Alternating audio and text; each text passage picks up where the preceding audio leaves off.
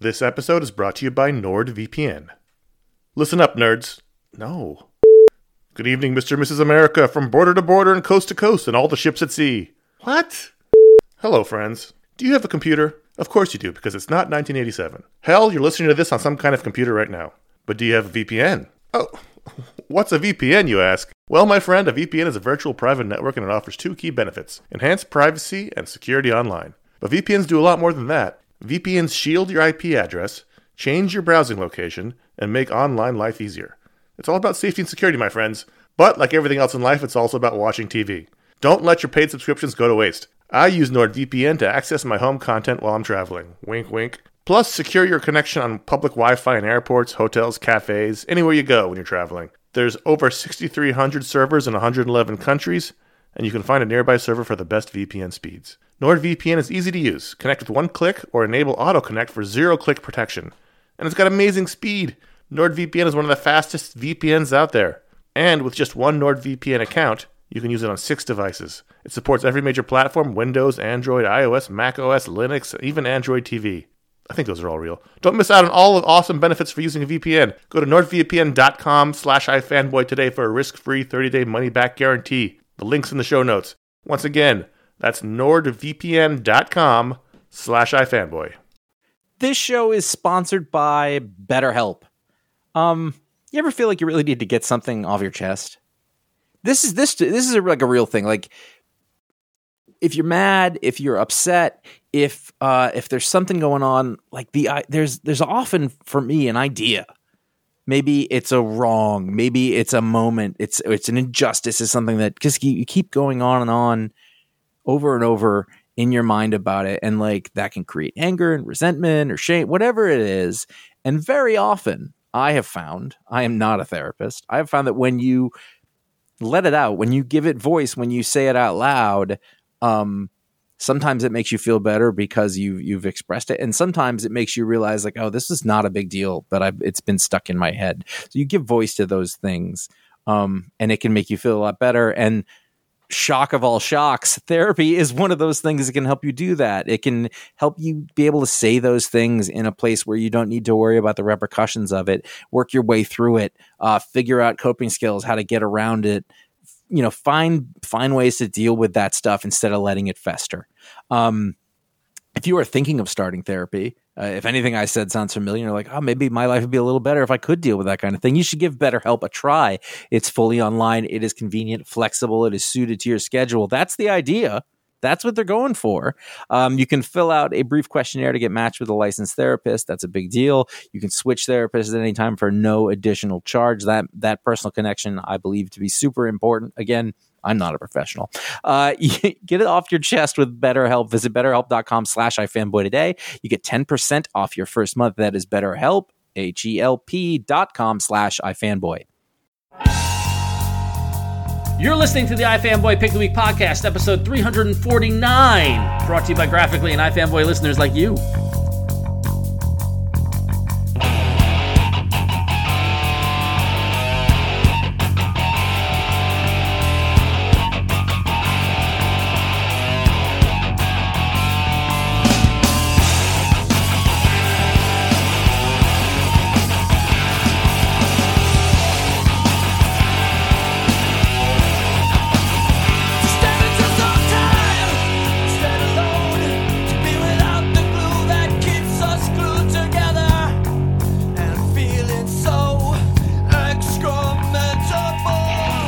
Welcome to the iFanboy Pick the Week podcast, episode 349. We won't quit. My name is Ron Richards, and I'm here with Conor Kilpatrick. Hi, Ron. And filling in for Josh, who we affectionately know around the office as Glasses, is Paul Montgomery. Why am I here again? Because it's vacation time. It is August is vacation time. So at iFanboy.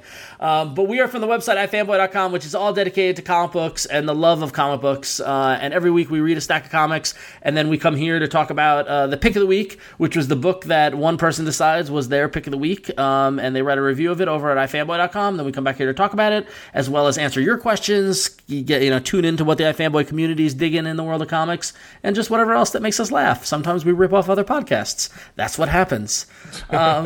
Before we get to the show, I want to warn warn you that we're going to talk about what happens in the comics. So if you haven't read your comics, they might get spoiled. So just be warned. You might want to press pause, come back, listen later, or just, you might have the key plot point revealed. So this week, I was scheduled with the pick of the week, but with great power comes great responsibility, as Stan Lee once told us. And in honor of the release of Scalped number 60, I went to Conor. I said, I think I got to step aside. I think we need to switch weeks. Well, what happens? I had to pick last week, and we switch weeks all the time when one of us can't do the show. Yeah, because travel schedules and things like that. Yeah, exactly. And it normally balances out. Like sometimes somebody has one extra or two extra or something like that, but normally it balances out. But I don't think we've ever skipped specifically for a pick. Although I remember many years ago during Blackest Night, Josh was lamenting that he couldn't pick Starman as pick of the week when they had that new Starman issue. And I said, why don't you just ask me to switch? I would have switched because at the end of the day, no one's going to die. Right. So and it's also I read my stack early on Wednesday, and I didn't have a big stack, so I ended pretty quickly. And I talked to Ron, and I said, "Hey, what's your pick?" And he's like, "Well, I have a pick, but I'm not like super in love. It's not the best book I've ever read." I said, "Well, then I really would like to switch with you because I think I need to write about Scalped." So yeah, and which I told, and now here's the thing is that, and the exact conversation we had was like Scalped. I respect the work Jason Aaron and R.M. Garrett have done. I know there's a lot of fan following. I'm reading in trades, and so I didn't even get the issue, and so I felt sometimes it's okay to step aside. So Conor, take it away. So Scalped number 60 is the pick of the week, the final issue of Scalped, and if you remember, 59 was also the pick of the week, which came out I think 6 weeks ago. I think there was a 2-week delay on this issue for whatever reason. It was supposed to come out originally during Comic-Con. It actually might have been a 2 month. It might have been a month delay. Anyway, Scalped this was for the 8th time in its run. Scalped was the pick of the week, and Paul, you are also kind of reading Scalped, correct? Yeah, I'd like Ron. I read it in trades, but I jumped ahead for this because I don't care. How far were you in the story when you were at the I don't know. Okay, well, there's stuff going on in the reservation. I don't remember. Okay, so it'll be kind of a monologue, but you guys can chime in. Scalped is a series from Vertigo Comics. Jason Aaron is writer. R.M. Garrett has done most of the issues, although David Fierno, I can't think of his name right now. He did a couple of the great issues. Actually, he got 2 picks of the week because his arc was fantastic. But this wraps it all up. And if you recall from the last issue, it ended pretty much with the 2 main characters and the 3rd character, who's been the most important character other than the 2 main characters, standing in a burning casino, pointing guns at each other. And the final shot was them pulling the triggers. And so we had to wait 2 months or so to figure out what happened after the triggers were pulled. And as it turns out, Red Crow, who has been the sort of bad guy, the Tony Soprano of the whole series, and Catcher, who turns out to be the murderer, who's the murderer of Dashiell's mother, who was the main character, Dashiell Bad Horse, and that murder has driven the whole storyline. They turned their guns away from Dashiell and shot up each other because they're the ones who really hit each other the most. Catcher thinks that Red Horse is evil, and Red Horse knows Catcher killed the woman he loved. So Red Crow. Red Crow. Red Horse is somebody else. Yeah, Red Crow. So that's what we're here for. 2 of the 3 guys got shot up, and the 3rd guy lived to tell. Although Red Crow didn't die, he just got shot up really badly. And then, but what happened to Red Horse? Red Horse is at a saloon. Okay. Isn't Red Horse a saloon?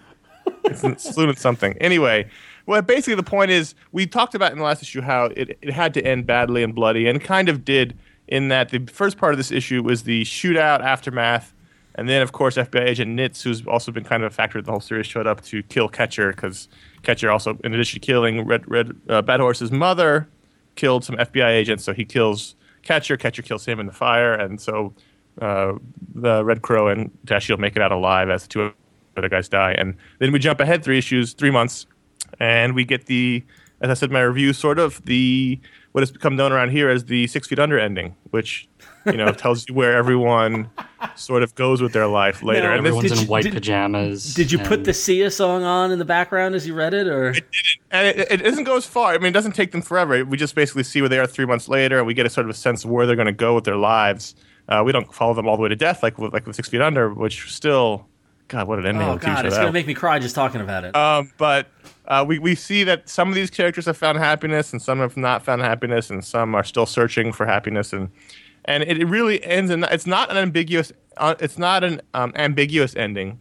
It's not a definitive ending. It basically hints at where these characters are going to go, and then they go. And it's for me, you couldn't have ended the series more perfectly. Jason Aaron, when he started this series, was not a big name in comics. He had done the other side for Vertigo. He was sort of a new guy in the block, and now at the end of it, 5+ years later, he's one of the biggest guys at Marvel. He's writing some of their flagship books. He's clearly one of the most talented guys in comics, as well as one of the nicest guys in comics. And it's interesting to see how much his career has changed in that sort of 5-year time span. And the fact is, he's been a great writer from the beginning, and that he has guided this series for this long is a testament to his ability. Because it's a really intricate series. It's a really subtle series. It's about hope and family and love, and also horrible violence and despair on the reservation. And it's as intricate and as interesting and as well done as any long form television show. I compared to Breaking Bad. It's sort of the same similar tone, and it's as good as that is. Well, I mean, it's interesting because Jason Aaron, he is a favorite writer of all of us for different reasons. Yep. And he's like you said, he's not. I mean, it's not as if he doesn't have this large body of work. I mean, really, he's been around for what 7 years, maybe. Around there, 7 years, and this is one of his earliest works. And now, like you talk about with creators and what they do. This is one of the coveted. He's got a run. Yep, he's got a 60 issue. That's the magic number. That was Why the Last Man. Whatever. He's got a 60 issue Vertigo run that has been a success, and that's something a lot of creators don't ever get under their belt. Much less get one that everyone likes and loves, and that's what And so it's an accomplishment. He can totally check that off his bucket list. Mm-hmm. Yeah, and they're not done from what they've said in interviews. He and artist R.M. Guerra, who we're going to talk about in a second, are eyeing another independent, run together. As much as the Vertigo book is independent, as it isn't really. They're eyeing another creator-owned or creator participation book together. So they should. They clearly clicked. So absolutely. And R.M. Guerra, who we should talk about, no book looks like Scalped. Yeah. He has a style all of its own. It's very authentic looking, and he's in Spain drawing a reservation in North Dakota, and everyone looks like you suppose they should look, and everyone has a distinct face, and the acting is wonderful. There's a great silent panels in this issue where you don't need a dialogue to understand what the characters are feeling, and there's no other. I don't ever pick up a Scalped or another book and think, wow, this looks a lot like Scalped, because Scalped looks like it's its own thing, and R.M. Guerra is as big of a star on this book as Jason Aaron is. I don't think you can have this book be as good as it is without him, and I think he's a superstar in this little niche of people who read Scalped. Yeah, and as far as I know, I mean, I don't know for sure, and I should probably ask Jason next time I talk to him, but he got paired with R.M. Guerra by Will Dennis, right? Didn't he, by the editor at Vertigo? It wasn't like they came with this idea. He's like, I've got this script, and they said, okay, we're going to put this artist with you. Yeah. He actually didn't even meet R.M. Guerra until, was it last Comic-Con when we were there? Matt, was it last Comic-Con of the year, New York Comic-Con of the year before? I think it was. Didn't they talk about there being like a little bit of a language barrier? At least there was. Yeah, because he's Spanish, right? Yeah. So I think that was 2 New York Comic-Cons ago when they met for the first time. Yeah. It's just amazing their collaboration, and it's a no-brainer that they should be working together again. They get along really well. But Paul, since having read this, not having read the whole series, what did you make of this issue? I thought it was a really it's both a really visceral ending and a really poetic ending. I really liked Dash just sitting on the hill and thinking to himself about this is his home. This is, no matter how much trouble it's given him and how much trouble he's given it, that will always be, he'll always be connected to this reservation, this place, and hitching out of there. And you include in the best panels of the week that last page, and I think that's a perfect way to go. And we talk about what are the best series finales, what are the best finales in comics. Endings are hard, and really hard. I think they stuck this one because it's so open ended, but it you have all of the satisfying concluding beats and who dies and how and stuff, and so there's that poetry at the end, but then, the beginning, you talk about it being, multiple, gut shots. And I love that it's the bottom of a page where Dash is walking away from Red Crow, and it's just like this smear of darkness, and it mirrors, what's going on with this guy's, gut, and it's just, just a really powerful way for two people to part, but then they're also connected by that black smear. I was just really struck by that particular. The art is panel. visceral, and the art it tells as much of a story as the writing does. I think also, in terms of the second half, when we find out everyone ends up, some people ends up in very different places than when they started, but it's all within character. Mm-hmm. I mean, Red Crow ends up basically abdicating all of his power, and he goes off to live sort of as his ancestors did, in a teepee off the land. But that's also within him. He's throughout the series, he's been very much a Indian rights person. He's always talked about the ancestors, and so it wasn't like total left turn that he did that. He finally decided the only way to be happy is to get rid of all the stuff around him that's caused all this pain and just go live off the land by himself.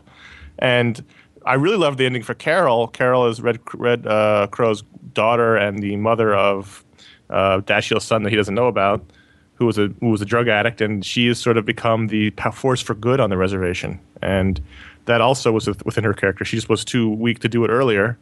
And then finally, the saddest one of all was the kid with the one eye, who's basically becoming the new Red Crow, who was once a nice little kid on the reservation who made some bad decisions and now has come down this path where he is having multiple bodies buried and shooting people and clearly going to be the next crime boss on the reservation. So there's sadness in the ending, there's hope, there's love, there's all these things that have always wrapped up in Scalped, all found in this issue, and just a wonderful series. And I'm sad it's gone, but also happy that we got this complete story now that we can go back and look at. It's always sad to see it come to an end, But yeah, and if you go back on our old shows, our old video shows, our old barbecue shows where we talked about our top 5, it was always in me and Josh's top 5 list for the last how many years. So it's always been one of the best series. Yep. If not the best. What do you want to see them do next? Those two together.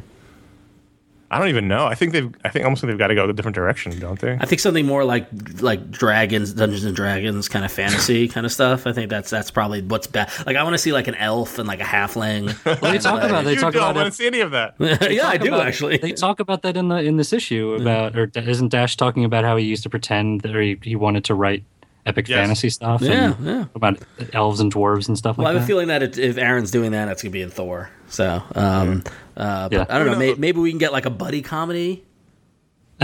Like they could do My Little Pony. Yeah, they have My Little Pony. They go to IDW, do My Little Pony. Yeah, that's great. The funniest thing about Scalped and Jason Aaron is if you only know Scalped, if you only know him through Scalped, you think he's probably the scariest dude, and then he looks kind of like the scariest dude. He's got a shaved head and a giant beard, but then you meet him, he's like a giant teddy bear who's very, very funny. Yeah. So it just shows you the range of skill he has when you look at this book versus Wolverine and the X-Men. Dude is hysterical. I'll never. I think it was at WonderCon. Was it where we interviewed him and you asked about the ending of Scalped, and he promised that there would be a barbecue and a softball game. And as far as I know, there isn't one in this issue, and so I'm upset. The liar.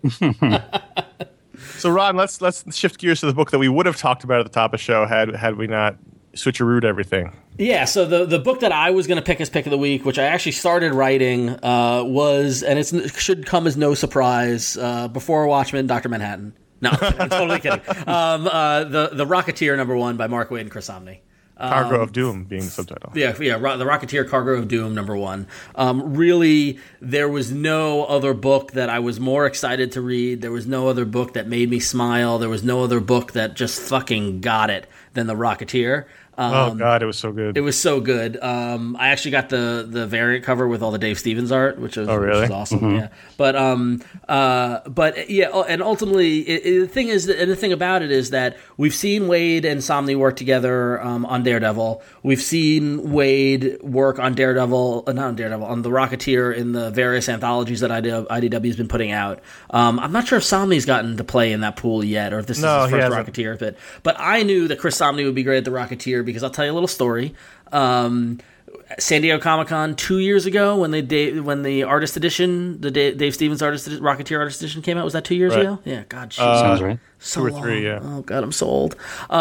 So got my copy there at San Diego, and of course bragged about it on Twitter. So did Josh was talking about it on Twitter, and Samnee responded, goes, I forgot to order that. And so we reached out. We're like, hey, we'll pick you up. We'll pick one up for you.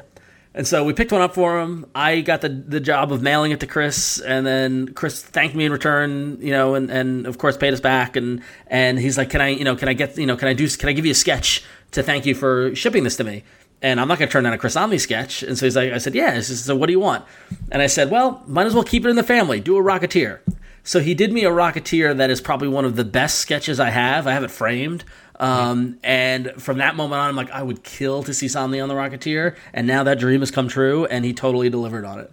I think it looks better here than he does in Daredevil. I totally agree. I think this looks much, and I don't know if it's because of Jordy Belair on colors, and because I don't know who's coloring him on Daredevil or like his approach on this issue. But like, if I had to choose Wade and Somni on Rocketeer or Wade and Somni on Daredevil, I'm totally taking Rocketeer. Absolutely, I think this is more of his style. Yep. That style he draws in with his sketches and the style he seems to like. It's something about it. I don't know. You're right. I think the coloring might be a lot to do with it, but I think also the style is a little different. Because the coloring really is good. I mean, when you flip through the pages, it jumps right off the page. But yeah, Somni's like the thing where he knows how to draw from shadow and not just add in shadow later.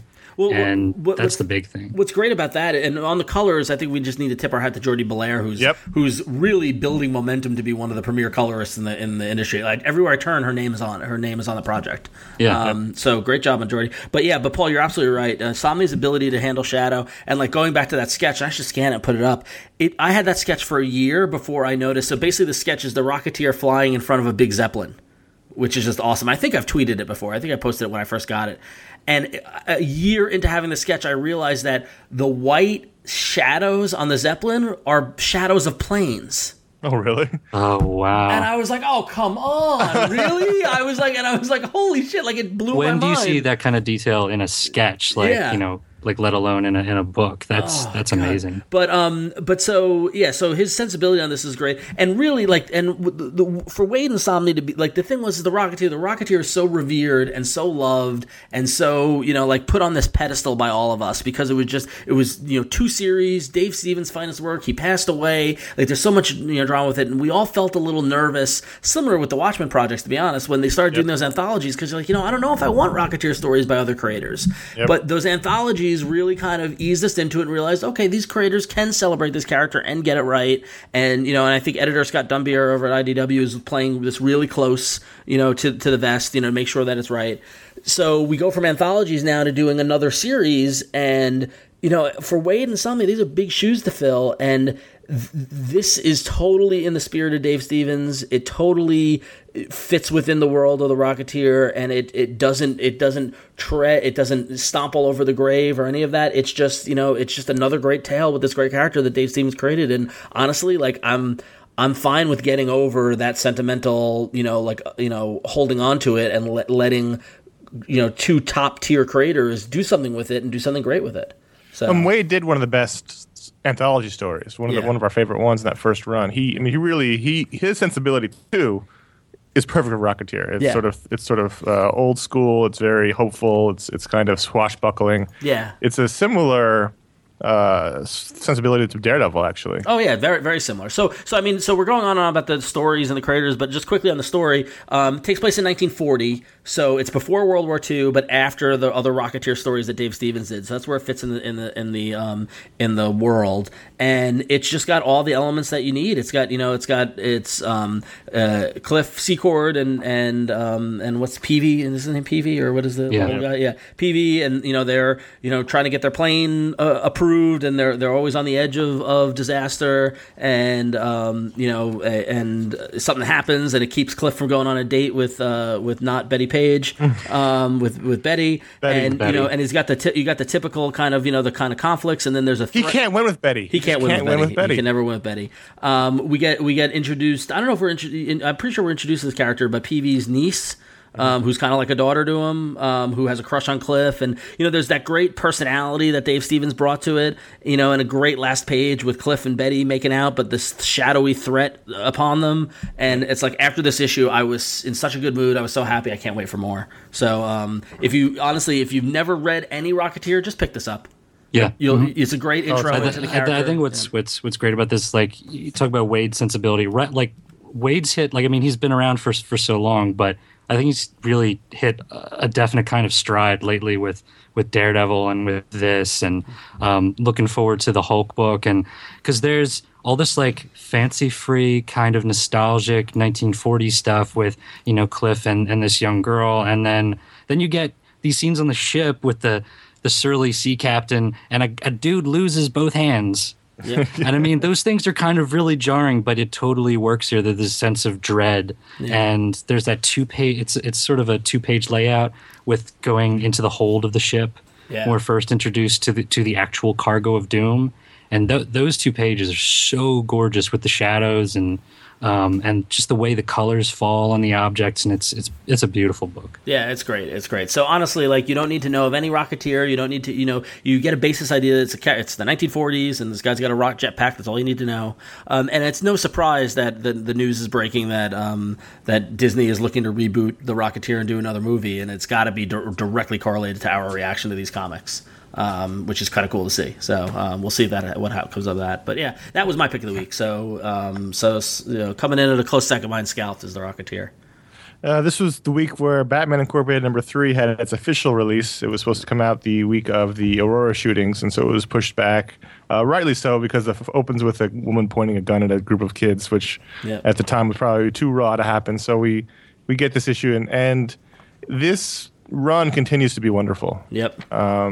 Matches Malone makes his return. Matches Malone was always one of my favorite elements of Batman. He's Batman's bizarre, multiple personality underworld undercover identity, where he puts on this makeup and goes out as Matches Malone and gets the scoop, and it's always been one of those strange things about Batman where clearly he's insane. Yep. And he really sort of loves being Matches Malone, who's sort of this, like, he's got the sunglasses and the mustache, and he's always chewing a match, and he's got the green suit, and he's sort of his let loose character. And Morrison writing him was just so much fun. Yeah, and was able to distract from his identity by having Dick appear in the as Batman to threaten him, which I thought was a nice touch. Although, I'm not reading Nightwing, but Nightwing's got the cape, huh?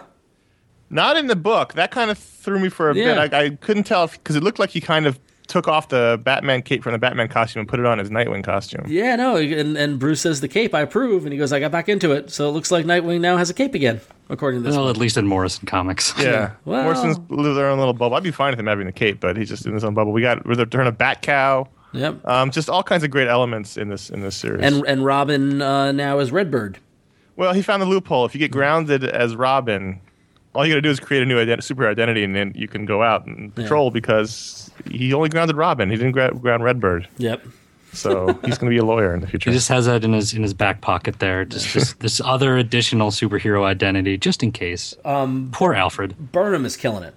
Burnham has been great, and as I said before, if he'd been the official, other artist to Quietly, we would have. People will be talking about this whole Morrison run with more reverence. Yeah. He's been fantastic. He's jumped by leaps and bounds. His characters are fun and interesting. It's a little bit exaggerated, but it works for the story. Great action sequences. This is Burnham getting better and better with every issue. Yep. He's got that Damien pout. No one else can do that quite as good. Yep, he's got it. So yeah. So Morrison's run on Batman ends with issue 12. This is issue 3, so we're getting there. Yeah. Well, at least you got a little ways to go. So, so the aforementioned before Watchmen, Dr. Manhattan #1 came out, written by JMS with art by Adam Hughes. Conor, you didn't get the last book. Did you get this one? Yes. Paul, did you get this one? I checked this out. Yeah. Okay. I was skeptical because I know, Conor, you were excited about Adam Hughes interiors, and I was like, whatever. And then I read this. I was like, oh, okay, I see now. Why isn't this guy doing interiors? He hasn't really drawn. I mean, way back when I was a youngin', he did fill-in stuff on Justice League with Keith Giffen, and he did a super Star Trek OGN. Like, he was doing interiors. Yep. But he quickly found he either wasn't fast enough, or he made way more money doing covers and commissions, and he dropped off the interior game. I don't even know the last time he did the Brian Boland game.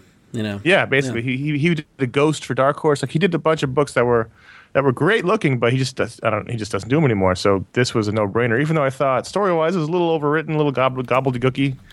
But I just took in all the pages. He's fantastic. Yeah, I think that's a good way of putting it. It's a little bit overwrought in terms of I totally see what he's doing. I think he's trying to go for that the symmetry kind of stuff and the stuff that Alan Moore did in the original Watchmen book. But leave that to Alan Moore, kind of. Not that this was bad. It's just that you could see what he was doing, and that took me out a little bit. Yeah, because the story's trying so hard. Yeah, the story is a whole nother story, which I'm not even want to touch upon. I mean, I don't know if I'm going. I kind of want to continue it just out of perverse curiosity.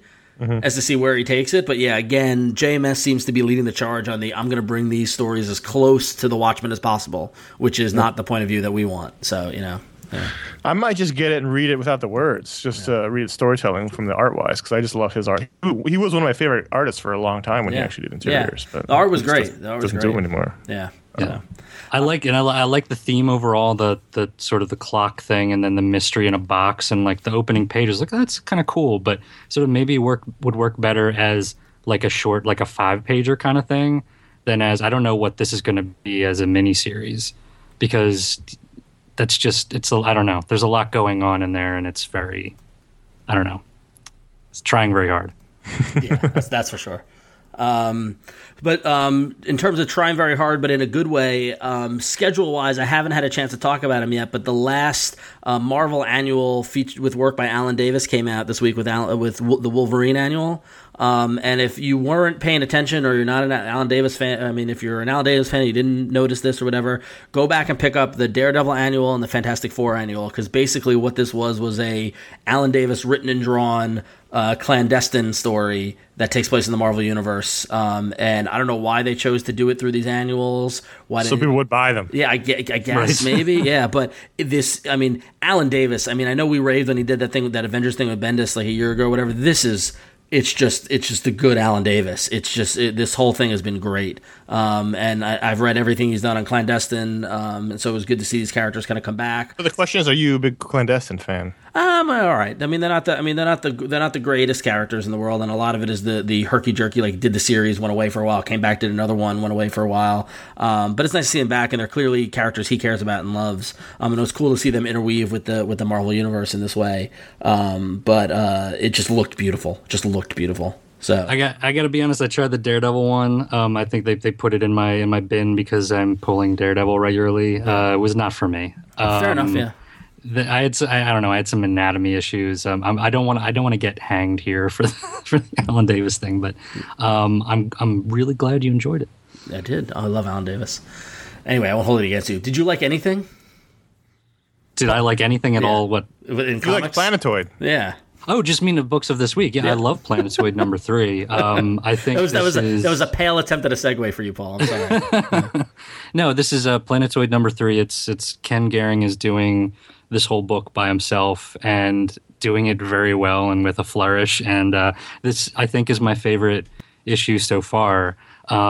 He'd mentioned before this book was coming out that this was going to be about, so we've got this Silas character, and he's taking charge of this community on this planetoid where everyone's been marooned and they're being oppressed by this like gang of robots. And he said it was gonna be like about how you form like a society and how you survive together in a group. And I was like, okay, that sounds kind of interesting, but how can you really do that in one issue? And this was just from top to bottom just great storytelling, great sort of cartooning in terms of, there's a great page of Silas showing these villagers how to weld, how to repair things, how are they going to take care of agriculture and grow food. And there's these random frog people that are in the camp, and some of the people don't want the frog people around because they don't do anything and they don't contribute, and they're weird frog people.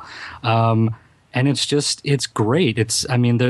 I think the previous issue was more of the action stuff with more adventuring and in terms of the big robots and stuff. And there's a little bit of that in here, but this is just how you survive and how you form a community. And that's a tall order for one issue, and he absolutely did it. And it's a really poignant issue, and I think he's doing great work here. I think the story of Planetoid really has been that the first issue he had worked on for a very long time, put it out there, it was up on Graphically, it got published on Image, and then Image picked it up, and then he had to quickly do 2 and 3. Yeah. And so it's been curious to see how he's grown as a storyteller and a creator, and how he's improved just in 3 issues. Mm-hmm. So, well, just looking at it, I had the thought more than anything that if you're really good, then you get noticed, you're gonna get work. Yep. Because he's really good. And the thing is, we see a lot of, self-published stuff through iFanboy and through Graphically, and a lot of it's not very good. Yeah, well, and the thing is, and it's tough to true. A lot of it's not very good, and a lot of it could be because people, it's early in their career. There's not enough practice. There's not, what I mean. Like the people who aren't very good can get better. Sure, but the point is, he was very good, exactly. and he got seen right away and got published. So I mean, he deserved it because he's really good. Yeah, so. And it's impressive that he does it all on his own. Yeah, so happy to see it. So yeah. Cool. So if you're like Ken Gehring, he did this exact thing. You're a creator or publisher, and you're looking to get your book out there in front of people so that people might publish your book, or you publish it yourself and make your own money. You can do it easy and fast. You can go to graphically.com. We've got the best solution for you. You can upload your books, your comics, your children's books, your sketchbooks, your photography books, anything with graphics in it, and just a few simple steps. You're on your way to getting the Kindle store, the Barnes & Noble Nook store, Kobo store, and of course the Apple iBook store. And there's no need to have readers find a specific app made for comics. You can send your readers to the digital bookstores where people are going to look for books already. You can find all that and about pricing and services at our website. Go to graphically.com for more details.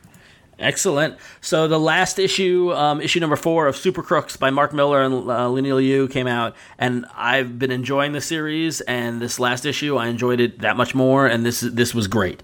This is Ocean's 11 executed by supervillains, and was a ton of fun. The ending was crazy, and stuff happened, and we had clear resolvement, as well as leaving a little, window open for stuff to revisit these characters in the future. But this delivered on the promise on every level. So when it comes out in trade, I would strongly recommend, Conor, you check it out, and even you, Paul. Cool. Yeah. The Flash number 12 return of Francis Manapul to art duties after a few months off, or a few issues off, and it really does make the big difference with this book. Drawing it. I also thought the story was really strong. They're getting better. There had been some clunkiness to their storytelling, but I think in this issue it was really well executed. The rogues are all fighting each other and fighting the Flash, and the Flash is still. I find it really interesting thinking about it. Barry Allen, one of the most beloved superheroes of all time. If you go back to those old stories, everyone loved Barry. The town loved him. He had a museum. He was everybody's favorite superhero. But in this book, he is public enemy number 1. Yep. And it's an interesting place to have Barry Allen be in, where he basically can't even go save people from everyday disasters because everyone thinks he screwed the town up because somebody else didn't lie about it. And of course, he keeps stumbling into trouble, and he has to live basically invisibly. He has to constantly be vibrating so no one can see him. And I think that's a very interesting place to have him in. So I think story wise, plot wise, it's a great place to go. They're just learning how to tell the story, and I think it does work better when Manapul draws it. All I know is that when I see that 2-page title page spread with the Flash in the bus reflection as the Flash runs by, oh god, I love those pages. So the letters are the buildings in the reflection of the bus, or the limo or whatever. How great is that? Oh god. Yeah. So. And apparently, after crashing in the island, the Cast of Lost moved to French Central City. Yeah, apparently. This feels weird. So tragedies amongst tragedies, and I'm probably the only one who's mourning this, although I know I'm not because I talked to a bunch of people this week. Sadly, this week was Glamourpuss number 26, and it was the final issue. Mainly just because the orders just weren't there and Dave Sim couldn't keep it up. And I know what everybody says about Dave Sim and all that sort of stuff, but it is a goddamn shame because he was doing some great stuff from a comic history standpoint and with his Alex Raymond Stan Drake story that he was doing in here, as well as really honing his art. And I know he's doing work for Star Kings and Elephant Men. So if you want to see one of the best independent creators of our generation continuing to work, check out Elephant Men, check out Glamourpuss. He said he's going to continue to finish this Alex Raymond story and do like a graphic novel or something with it, where the strange death of Alex Raymond. And I hope he just finishes it. But there's just a heartbreaking letter at the end of it where he explains what happened and talks about Diamond and the orders and what he tried to do to keep it up. And it's sad because he was doing really, really great work, and it's just another example of how this marketplace is not supporting independent books that are off the beaten path. So it's sad, especially when it's like a really personal project. Yeah, and clearly, yeah. Yep. So although I will take some humor out of in the opening parts of his what kind of what's happening. He kind of sums up post Cerebus life for him, and he just doesn't understand why Judenhaus, his Holocaust graphic novel, didn't do better. You remember Judenhaus? Yeah, I remember Juden. I saw Judenhaus on the shelf at the comic store this week. Yeah, so sad. I've not been able to shut up about Untold Tales of Punisher Max #3 this week. not. I've included You're in every obsessed. feature I've been involved in. And you can actually go back and listen to the Don't Miss podcast from this week where I talked to writer Megan Abbott. The reason I was so excited because she's one of my favorite novelists and she writes crime stuff. And she was going to write she wrote a Vertigo crime graphic novel. Which one? That line folded. So it's called Normandy Gold, but that line folded before they could even get an artist on it. So, but hopefully there will be wings for that, in some medium. And then her new book, Dare Me, which is about I don't want to say killer cheerleaders because that's a little bit disingenuous, but it's cheerleaders and they're mean and stuff. And that's good. That got optioned to be a film. So, and she's writing that. So exciting. But this Punisher book, I'm not usually a Punisher guy. You don't have to really be a Punisher reader or to have read 1 and 2 from this miniseries. This is the Frank Castle, the Max version that Jason Aaron killed off earlier this year, right? Yep. That was the end of that series. But this is like lost stories involving him, and this is sort of like a suburban noir story, a shadow of the past kind of thing. And admittedly, I sort of figured out the twist as I was reading it, but it wasn't one of those oh, that's what they're doing. It was, oh, that's what they're doing. That's really interesting. And so it's just this great little noir story, and the art's really good. It's Matteo Bufagni. I'm not really familiar with his work, but it looked good. Grady said Ribbit cover. I hope she does more comics. Cool. Because she's really good with the narration. She's got great prose. Also in that same crime vein, Lobster Johnson, The Prayer of Neferu, which is Mignola and Arcudi, and I'm blanking on the artists. But it's sort of a cartoonier style than what we're used to with Lobster Johnson and with the Hellboy related stuff.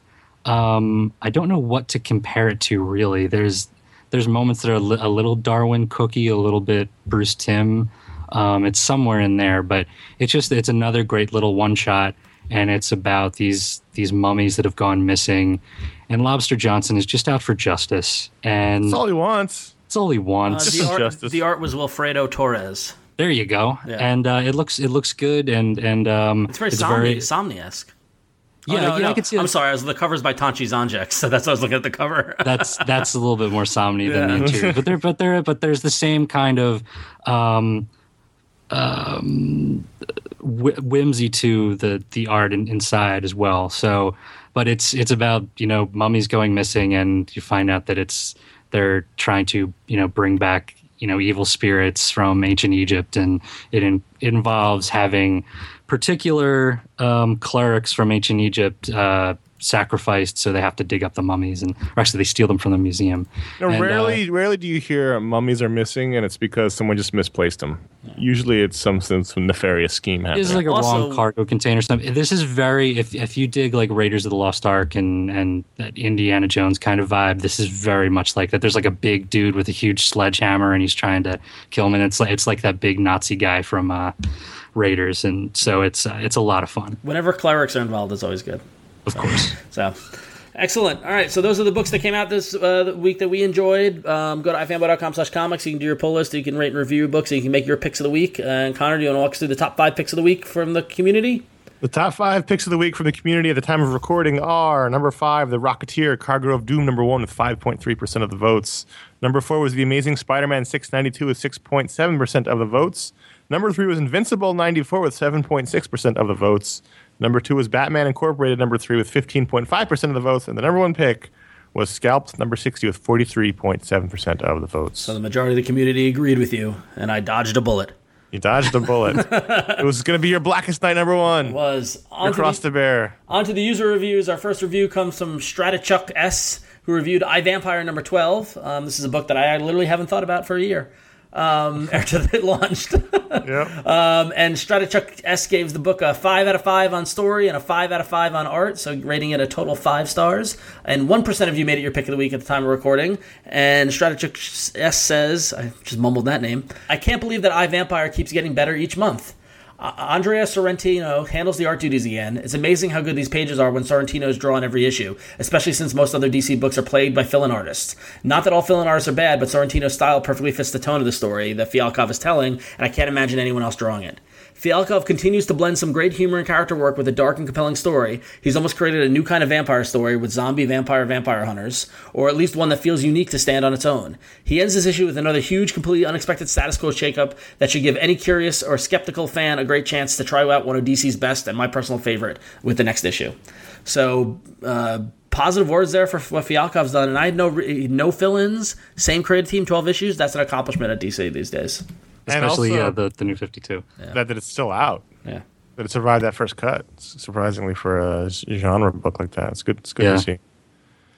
PM Vaughn reviewed Venom 23 and gave the story a 4 out of 5 and the art a 4 out of 5. And at the time of recording, nobody made it their pick of the week. And PM Vaughn says, I was worried about poor Cullen Bunn having to pick up after Remender's great run of Flash Thompson, but he quickly jumped into the mind of Flash and made me believe that this could still work.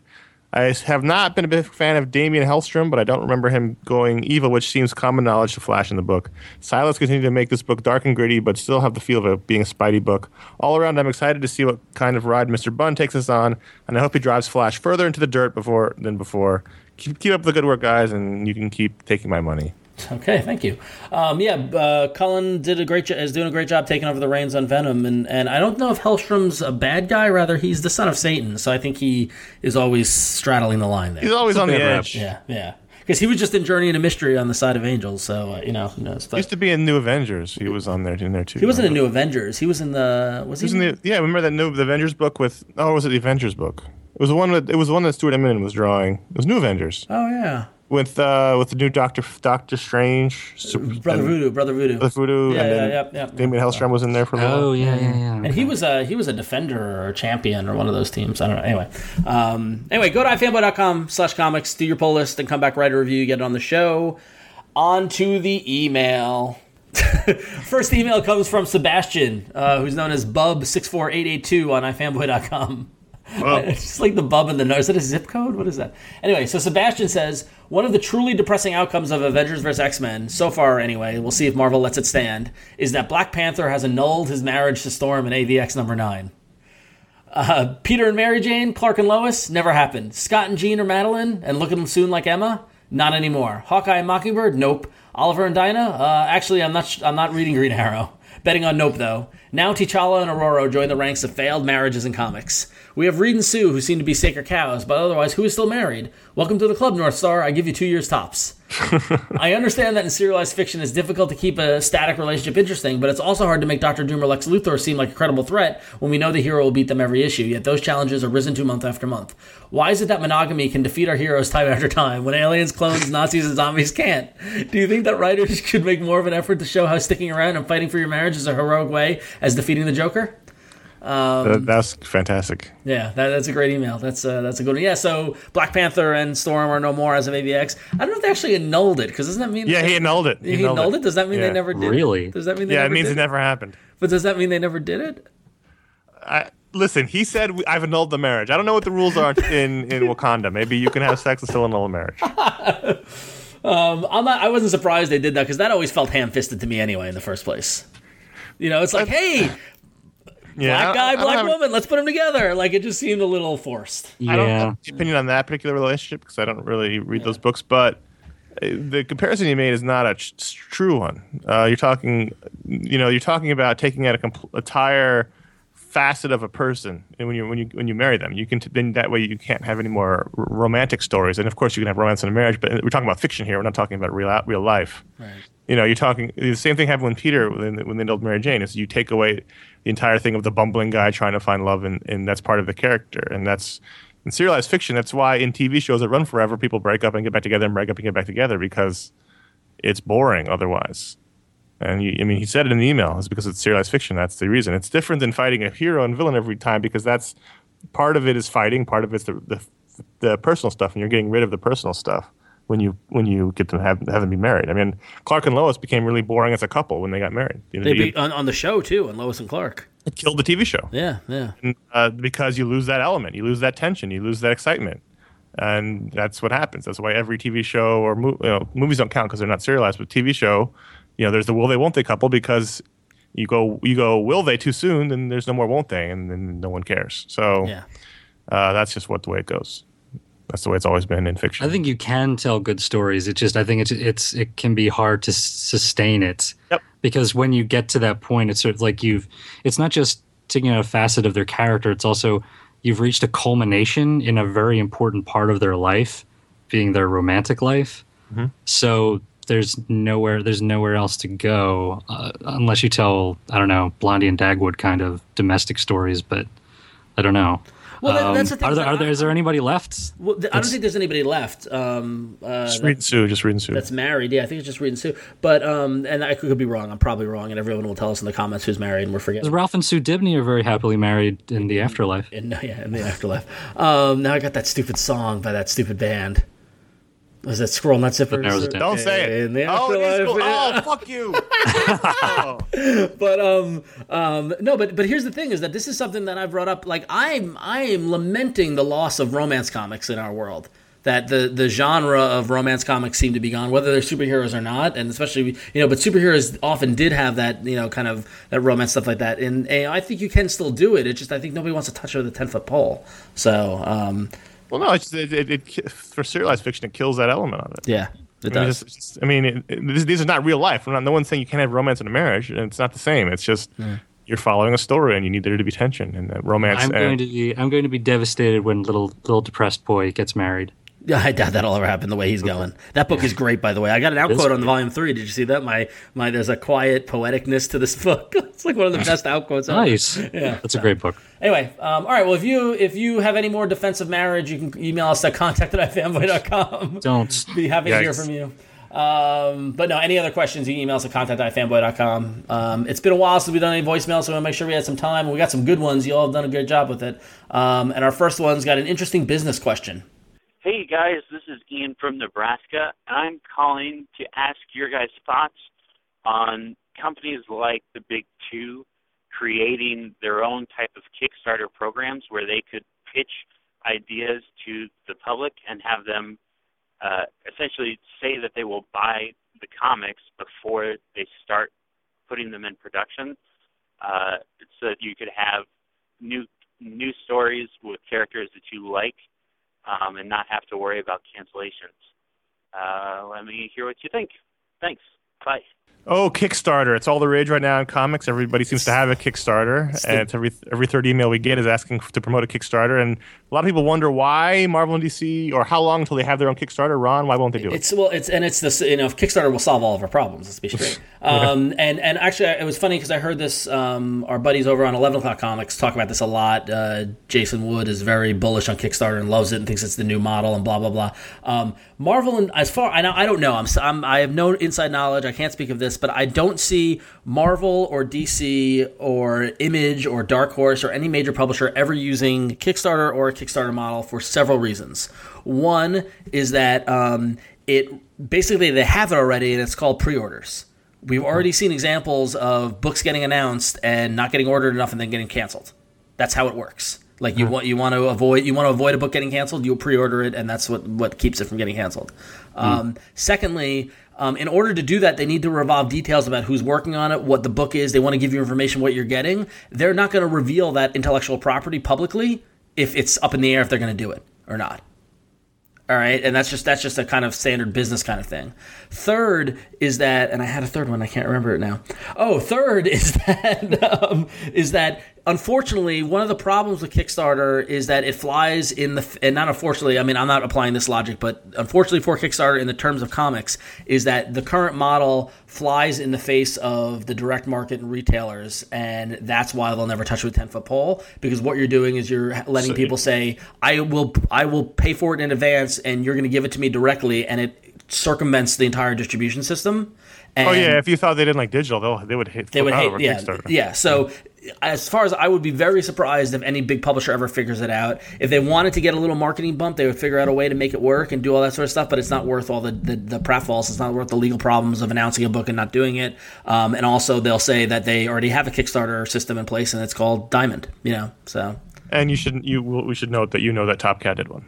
Yes, I do know that Top Cow did one. I do know, but what's interesting about what Top Cow did, is that the Kickstarter was to make the first 5 issues free, and they're still being distributed by Diamond. Yeah. So they figured out a way to play with it within the Diamond system. I don't think Marvel and DC can make that work on a scale basis. That's a one-off basis. That was more of a marketing thing too. Exactly. Yeah. So yeah, really curious, but I don't see it ever happening. I don't know if you guys disagree or what. But, I don't know. Yeah. I'm just sick of it. Yeah. Like I think there's good projects. I've certainly funded some of them, but like everyone's got one. Everyone looks at it as the savior because most of the high-profile comic ones get funded. Yeah. And so everyone thinks that'll happen, but I've also seen high-profile ones not get funded. Yeah, exactly. It's just a crapshoot. Yep. All right. On to our next question, which has got another business question. Hey, guys. This is Doug from Yarmouth, Maine. I was calling because I was listening to Word Balloon like several months ago, and Jonathan Hickman was on, and he thought the future of comic books were creators taking licensed characters and just doing their version of them. I wanted to know what you guys thought. Is there going to be more of that, considering what's going on in Image now? Or do you think it's going to be a combination of that and I messed up. Well, but you know what I'm talking about. This won't probably get on air. Thanks. Well, that's a guaranteed way to get on the show. That's true. Don't challenge us. Yeah, we will air it, all right? I didn't hear this interview, so I don't know exactly what he's talking about. I'm not quite sure from what Doug said what he means by licensed characters and what Hickman meant by that's the future. I did listen to it, and I totally remembered what he was talking about. Basically, what he said was that the future of work-for-hire work, well, not the future, but what Hickman sees as something that could eventually happen, and I'm totally paraphrasing. I could get it wrong, and you guys will correct me if I did. But I believe what he said was they were talking about the concept of taking a Spider-Man book and telling a Spider-Man story. Out of continuity, a self-contained, kind of thing, kind of like Season 1 or Earth 1 or whatever, which we're starting to see. And I can totally see that being yeah, totally, yeah, and dropping the 40 years of continuity or 1 year of continuity if you're DC or whatever direction you want to. It might take a while because us fans are holding on to it for dear life, but I could see that going that same direction as well too. I would love that. Yeah. You see so many really creative. You see so many creative things that go online, like just in terms of like sketches or things that people do, or little web comics, or like what ifs, where they're doing things that you wouldn't be able to do in continuity. And the one that immediately comes to mind is James Stocco did that Spider-Man in Vietnam thing. Yeah.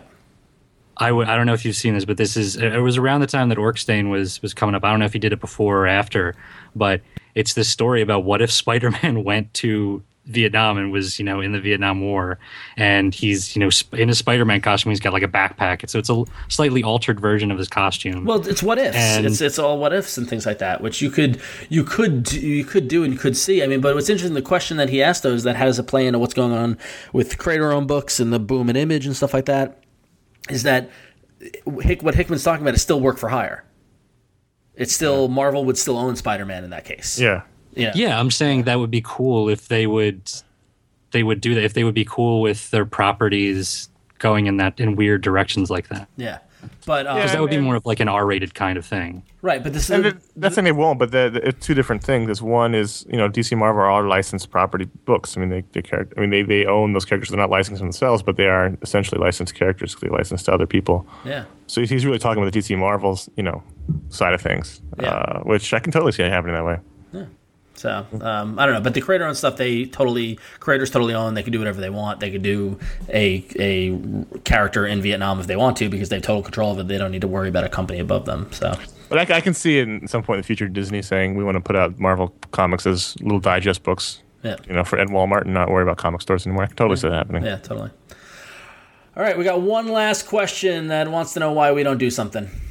Hey, this is Brandon from Denton, Texas, and love the guys' show, and wanted to know, I always hear you guys talk about what's good in comics, and but I very rarely hear you guys talk about what's bad in comics, and wanted to know if you'd ever thought about doing a maybe special edition on things like Superman at Earth's End, or One More Day, or Sultry Teenage Super Foxes, because I think you guys are at your cynical comedic best when you talk about things you don't like. Anyway, want to know if there's anything you guys thought about doing. Love the show. Thanks, guys. Bye. Well, we've never thought about it. We're stretched to the limit as it is, but that's just not our ethos, and that's not to say we don't ever talk about bad stuff. Clearly, we do, but we try to only highlight the stuff we like because there's so much negativity out there anyway, and also it's not as special. If we spent every week ripping on books, it would get really boring really fast. Yeah, I mean, it's gotta happen organically. Yeah. I think talking about the cynical energy, like I don't know, I don't think of it as being that cynical. I think when it comes up, it's just. It's usually frustration because frustration. Yeah, it's like out of a love for comics, and I don't think you'd ever want to approach it like just to be critical, just to be critical. And I don't want to do that show. Yeah, no, exactly, and that's the thing is like our mandate has always, we talked about at the beginning of the show, has always been our platform, what we believe in. I mean, it's what we believe. It's what we believe. Aside from what's what we're about. Aside from respect for women, it's about celebrating comics and loving them. And now that said, I've been a critic of some sort for 12 years. No, the music stuff. Oh, even more than that. Yeah, so for me now it's 17 years where I've been writing about things critically and talking about things critically, where I was doing music stuff before comics, and and it's a challenge because you got to take the good with the bad, and and like Conor, like you said, it's real easy to shit on something and be one of those people who tear something apart and make fun of the art and all stuff like that. But our approach is like, listen, we're not always going to talk about the positive things. Negative things will come up, but it's got to be done in a critical way. And even like Josh and I got in an argument where, like, when I was talking about the Captain Marvel book and I said it was a shit show and I hated the art, Josh was really challenging me because he was saying, okay, well, be more specific, because you can't just say it's a shit show. You got to say, okay, what is about it? And that really made me take a look at and say, okay, what was it about the storytelling, the character, the way the characters are rendered, and all that sort of thing, and to be a much more fair approach to negatively reviewing something, because we want to be better than just saying, oh, it's crap. You don't want to rag on something. I mean, if you're going to talk about something in a negative light, at least try to use it as like a teaching moment or something. I mean, not to be like pedantic, but to say, what can we learn from this? Yeah. Why is it bad, and what could they do to make it better? And usually when something's bad, we mention it. It's because, like we said before, we're frustrated, or because it was something that's so out of the realm we had to talk about it. Or it was surprising. It makes it more special when something, we talk about something that's bad, that we really felt like it needed to be talked about. Yeah, like if it was a surprise, if you're expecting it to be good and it wasn't, why wasn't it? Where did it miss? All that sort of thing. Right. We could easily sit here and there's a litany of titles I could show you that we could tear apart and make fun of, but it doesn't really help anybody. So. And I also try not to read anything I don't think is good. Yeah, it's a good point too. Yeah, we don't want to read bad comics. So. So all right. So if you got any questions, you can call us on our voicemail line at 1-888-FANBOYS. It's 1-888-326-2697. You almost lost it. After 349 episodes, I almost forgot the phone number. So yeah, call on the voicemail. It's always great. We got great voicemails this week, and please keep them coming in. It's always good to hear from you. And we do some other podcasts. The Don't Miss podcast. Like I mentioned before, I talked to Megan Abbott about Untold Tales of Punisher Max #3. The new one coming up on Monday is with Ian Edgington about DC Comics National Comics Looker #1. So it's a strange character from DC's past. She started out in The Outsiders, and now they're going with the vampire route, which is in that character's lore, and very interesting. So check that out on Monday. Yep. Cool. And if you need something else to listen to, you can also check out the Make Comics podcast. Took a week off because Josh was on vacation, but I believe he'll be back. I probably won't be back next week, but he'll be back eventually with more. We should commit him to a 2-hour episode. Yeah, we should. He'll be back with an extravaganza 2-hour episode featuring Alan Moore, Stan Lee, Frank Miller. He's got all those great guests lined up. It's going to be fantastic. It's going to be great. But the important thing is, if you like Don't Miss, or if you like Make Comics, go to iTunes and subscribe to him. Make sure you don't miss an episode. So definitely go subscribe to him. This is episode 349, and which means next week is 350, which is the extravaganza email episode where we talk about the pick of the week, which will now be Ron's. Yes. And then we spend the rest of the however many hours answering the listener email. We've got a bunch sent in, but you've got one more week to send them in to get on the show. The deadline is August 29th at 6 p.m. Pacific time. Subject line 350. Send it to contact@ifanboy.com, and send them in. We've got a bunch. We can always take more, and we'd like to go as long as we've got the emails going. Yep. So please feel free to do so, and it'll be fun. We're going to do it live, we think, on video, so keep an eye out for the twitter.com/ifanboy feed, and for ifanboy.com itself, we'll have a post about it. We're not quite sure exactly when, which is why we're not telling you now, but we're going to know. As soon as we know, we'll post it, and you'll know, and you can come watch us spiral out of control live on video. Yes, I will be going to the liquor store the day before and stocking up. I'm making a special trip. Excellent. No questions are too personal. Yes, so just none. Yeah, in. Unfiltered. Now we're pulling back the curtain. So send them in. You got one more week to send them in. We want to, send some fun ones in. There's been some good ones, but in the past, trashy. And importantly, keep an eye. And I know you mentioned this, Conor, but keep an eye on ifanboy.com and onto our Twitter to find out when we're recording it, because I'm pretty sure we got this whole video thing locked down. We're going to do it live, so you're going to want to watch that. It's always going to be fun. And that's going to be on Thursday, August 30th. That'll be when we're recording it. So keep that in mind. If you are interested in watching the madness, it'll be Thursday at some point. Probably in the afternoon if you're on the west coast, probably in the evening if you're on the east coast. We're not quite sure yet, so check it out. So you can get all that information, as well as Don't Miss and Make Comics Podcast and all that other stuff, at ifanboy.com, our home. You can also go read Conor's Pick of the Week review for Scalped number 60, as well as Josh's review of Darwin Cook's Parker, the score, the Book of the Month review. It's available on ifanboy.com. Why is that funny? Because I'm reading the script and I realized that Josh isn't even here, and he still got me with the script bomb. Oh, did he? But if you go to ifanboy.com/about, you can find all of our personal Twitter accounts and other ways to get in touch with us. And the most important thing is go to twitter.com/ifanboy or facebook.com/ifanboy and follow us or like us so you don't miss anything when you're on your various social networks. Wow, that was good. I didn't even notice. That was great. He got me. The fucker got me. As I said before, you can email us at contact@ifanboy.com for the show every week. But if you're doing it for the 350 show, make sure 350 is in the subject line. You can leave us a voicemail at 888-FANBOYS, which is 326-2697. Make sure you tell us where you're from and who you are, and don't worry about us not getting it on the air. We'll decide what gets on the air or not. If you dig us, write us a review in iTunes, or better yet, tell your friends about us. Introduce your mom to podcast. Spread the iFanboy word, and if I may, check out the Fuzzy Typewriter podcast. You're back. It's my show. The most recent one I did was with Josh and my regular co-host Dave, and we talked about Jaws. And if you picked up the Blu-ray, I know we all did. It's a good commentary there. So I hope you enjoy that. We had a lot of fun doing it. I was very angry you didn't invite me onto it, but then I realized that Josh probably would have strangled me. Yeah. Yeah, so it was probably a good idea not to invite me onto that one. So I thought it would also be a good send-off for Josh because he's going on this crazy biking trip, and I figured it was very likely that he could fall over and like break his neck or something. It could still happen. Where he's not out of the woods yet. So but this would be his last hurrah, basically. Yeah, exactly. Yeah, I see that. Mercy thing. Hey, if we're lucky, Well, that's awful. I'm kidding. I don't want Josh. I love Josh. I don't want him to be harmed. But man, that Jaws Blu-ray looks beautiful, doesn't it? It does. Yeah, they did a great job on that. Yeah. Anyway, all right. Well, great show, Paul. Thanks for filling in. Always a pleasure. Always fun. All right, cool. So we'll see you next week. I'm Ron. I'm Connor. I'm Paul.